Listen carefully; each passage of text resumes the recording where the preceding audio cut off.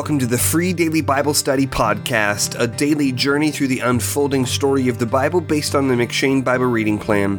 My name is Jacob Gerber, and today's meditation for September 16th comes from 2 Samuel 12.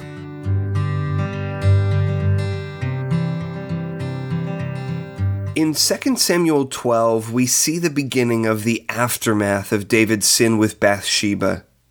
In some ways, this sin will negatively affect the course of the rest of David's reign. There are, however, some great principles to learn from this passage, both in the way that Nathan confronts David concerning his sin, and also in the way that David responds to Nathan's confrontation. The first positive aspect of this story comes in Nathan's confrontation of David. To start, we should recognize that Nathan is risking his status and even his life by confronting David about his sin, especially since David has already murdered to cover up that sin. But it is also interesting to examine the manner in which Nathan confronts David. Rather than coming to David and unloading all his anger on him for what he had done, Nathan comes to David with a story that captures David's imagination and leads him to convict himself of the crime he has committed. Tact is a powerful tool for the shepherding of sinners. Second, David's unqualified repentance is another positive part of this story. David completely owns his sin, saying, "I have sinned against the Lord," in 2 Samuel 12, verse 13. Certainly, there is far more to David's repentance than only these words. See, for example, Psalm 51 for David's extended reflection on his repentance. But David does not do less than freely confessing his sin before Yahweh.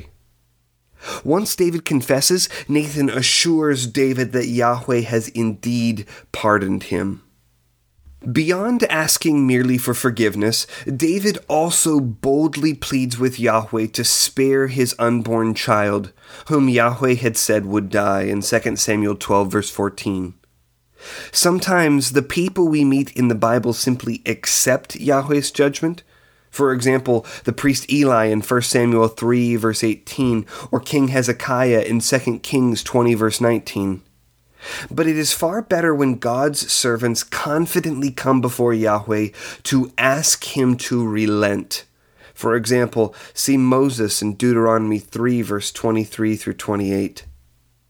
David's baby does die, but David's confidence teaches us much about how we ought to pray. Specifically, David's example should give us bold confidence to deal with sin in our midst.